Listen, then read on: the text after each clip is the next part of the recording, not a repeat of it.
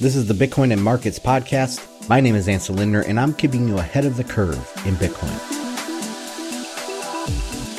What's up, Bitcoiners? Welcome back to the show. Today, we're going to do a privacy-centered episode. We're going to talk about the Europol paper on CoinJoin, and then Coinbase, the backstabbing that they've done to their customers selling their private data or trying to sell their private data. So we're going to get into that.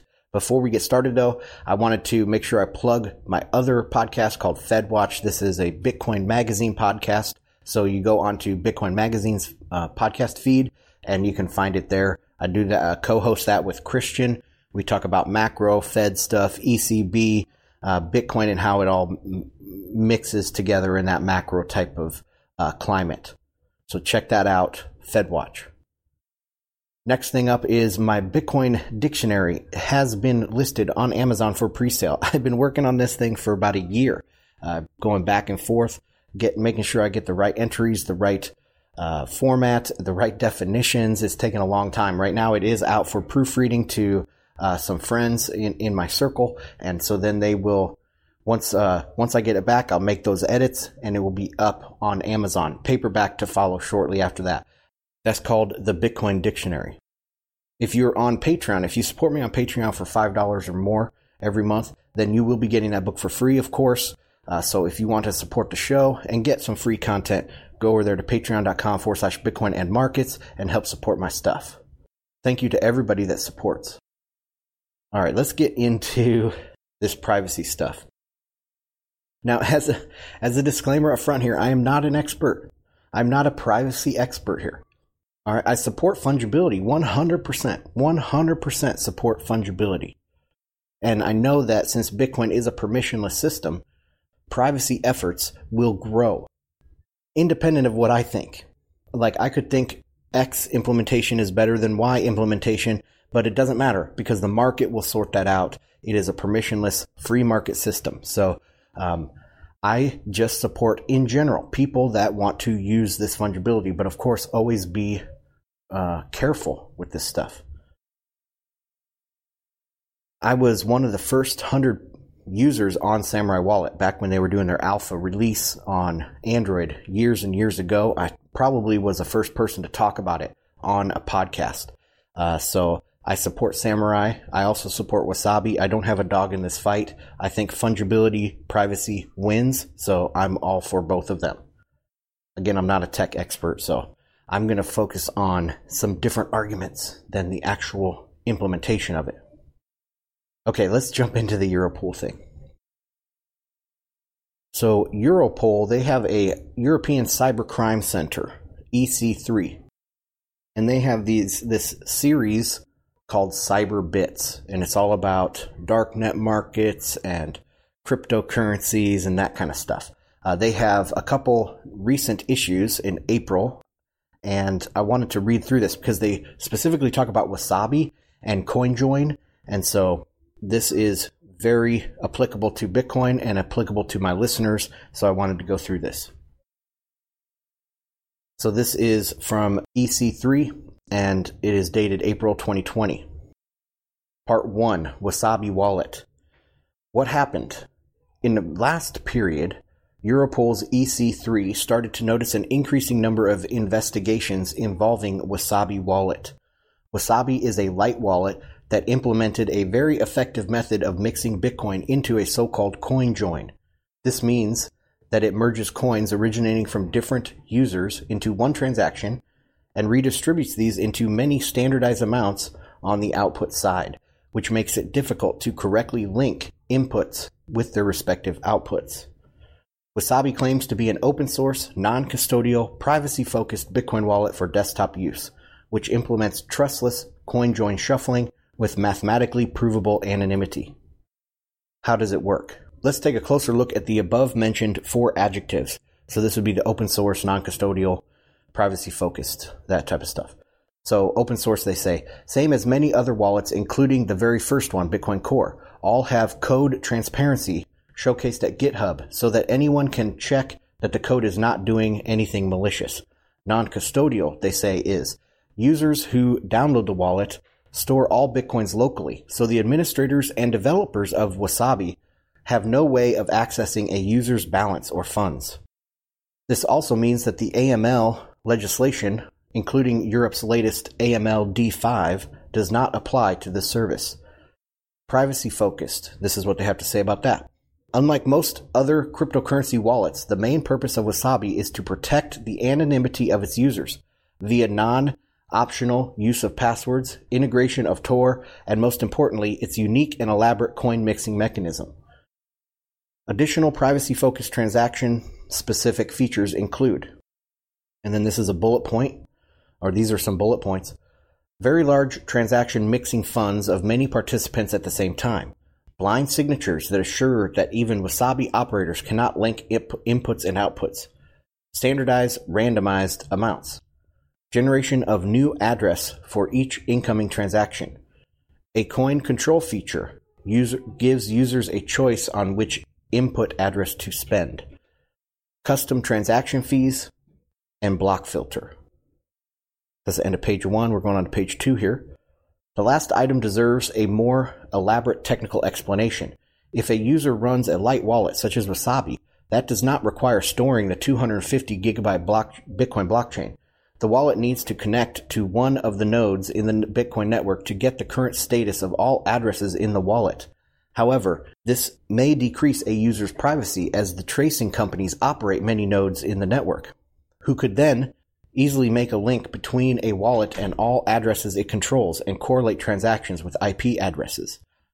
Breaking in here, these analytics companies, they are running nodes. And so when your wallet will request like certain address balances, that's where they get you. They can get your IP address, they can get your wallets, they can look at the history of those inputs and outputs and trace that back, and apply that to your name. So that's a very big problem. So that's what they're talking about, this block filter here. To make this process less reliable, some wallets implemented so-called bloom filters, which request many addresses from the node, including false negatives. However, this did not stop tracing companies from harvesting valuable information for their tools, so they could still get your IP address and stuff. And they knew that some of those addresses were yours. So the false negatives only slowed them down, basically. Block filters go one step further with bloom filters by downloading full blocks of data, making it difficult to establish which addresses in the block is actually being requested. This should prevent the tracing tools from linking Bitcoin addresses to IP addresses and clustering addresses based on network traffic. Why is it trustless? When using centralized mixers, users run the risk of their funds being stolen by the mixer. So this would be centralized mixers. And there was some guy recently arrested for mixing, running a centralized mixer. It's a central point of failure. Another risk is that the centralized service may be taken down by law enforcement, who may seize logs and subsequently identify users behind the transactions. Wasabi completely mitigates the first risk as the user has complete ownership over the private keys. While the Wasabi Wallet.io site could theoretically be taken down, IP logs would be worthless as the service uses Tor by default. How popular is this service? Certainly popular enough to spark our interest, Wasabi has been in operation since autumn 2018 and has gradually been gaining traction. Looking at the Wasabi cluster on Chain Analysis, this service received over 110,000 bitcoins, which corresponded to over 500 million euros as of March 18, 2020. The ratio of addresses to transactions is high, which is expected given multiple parties mixing their coins within the same transaction. How is this service used? According to the same tool, over the last 3 weeks, Bitcoin in the amount of nearly 50 million USD were deposited into Wasabi, with almost 30% coming from dark web markets. This is a significant amount, relatively speaking, given the dark web transactions are estimated to have only 1% share of total transactions. Now, this is interesting that they admit this right here, that darknet markets are only 1% of the total. That's pretty big, because that's saying that they know that Bitcoin is not used for illicit purposes, mainly, right? All right. Why do you need to know? So this is the conclusion of this, and then it goes on to the next issue. Wasabi is a very effective decentralized Bitcoin mixer with many privacy-focused options. It provides possibly the most convenient and secure way to mix Bitcoins. Wasabi became popular and naturally also attracted those involved with criminal activities.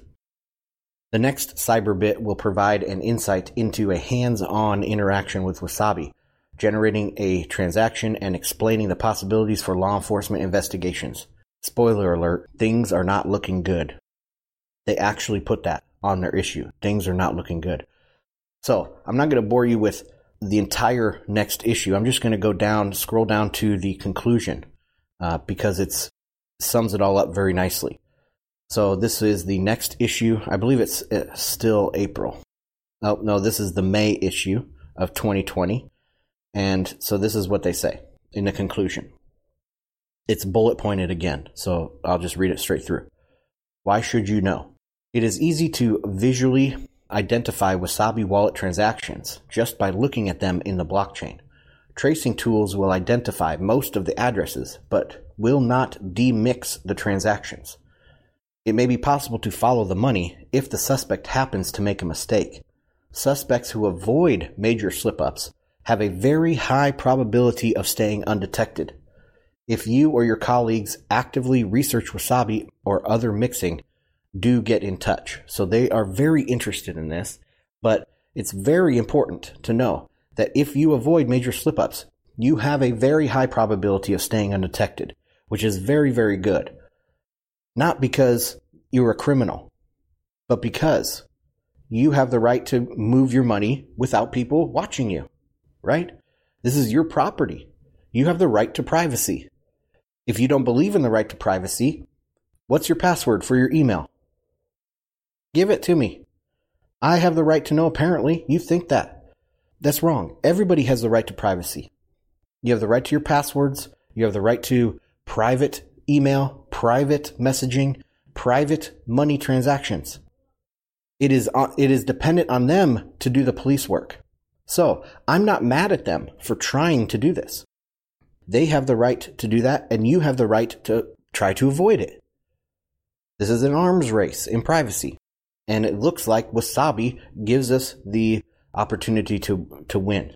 So this is very, very interesting. Check out this. I'll, of course, link to this in the show notes. And I'll host it on my website as well, because there supposedly some people were saying that they took this down, but I'm accessing right now on the original place I found it.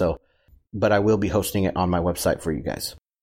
Okay, next section is going to be on Coinbase. And you might have seen this come out earlier this month. So, I don't know, 2 weeks ago now. This was a story from The Block, and I linked to this through an archive link. And I want to explain these archive links real quick because I think it's important. A lot of discussion has come up recently that I've seen about fake news and not trusting people, and this revenue model that these websites have for fake news and stuff, clickbait. It's very important to not support them, right? So even if they have some good article, you should not be sending people sharing a link directly to the website. Because even if you share 10 people follow your link, then, you're just giving them more clicks and giving them more revenue for their ads. And if you want to police them and you want to hold the purse strings, then you will not do that. But as a corollary to that, remember, June is the month where I am challenging my listeners to go out there and support your favorite content producers, independent content producers online. It could be anything, some science show you watch on YouTube, or some fan fiction movie that you really enjoyed and you want to support them, or a news outlet like this one, or another podcast that you listen to. So I challenge you to go out there and support somebody for $5 a month. You need to pay to have good quality content. You're not going to get good quality content by paying through your eyeballs, because that's the way you degrade the quality down to fake news and scamming. The reason why I share this specifically for The Block Crypto is because they are big shitcoiners and anti-Bitcoiners.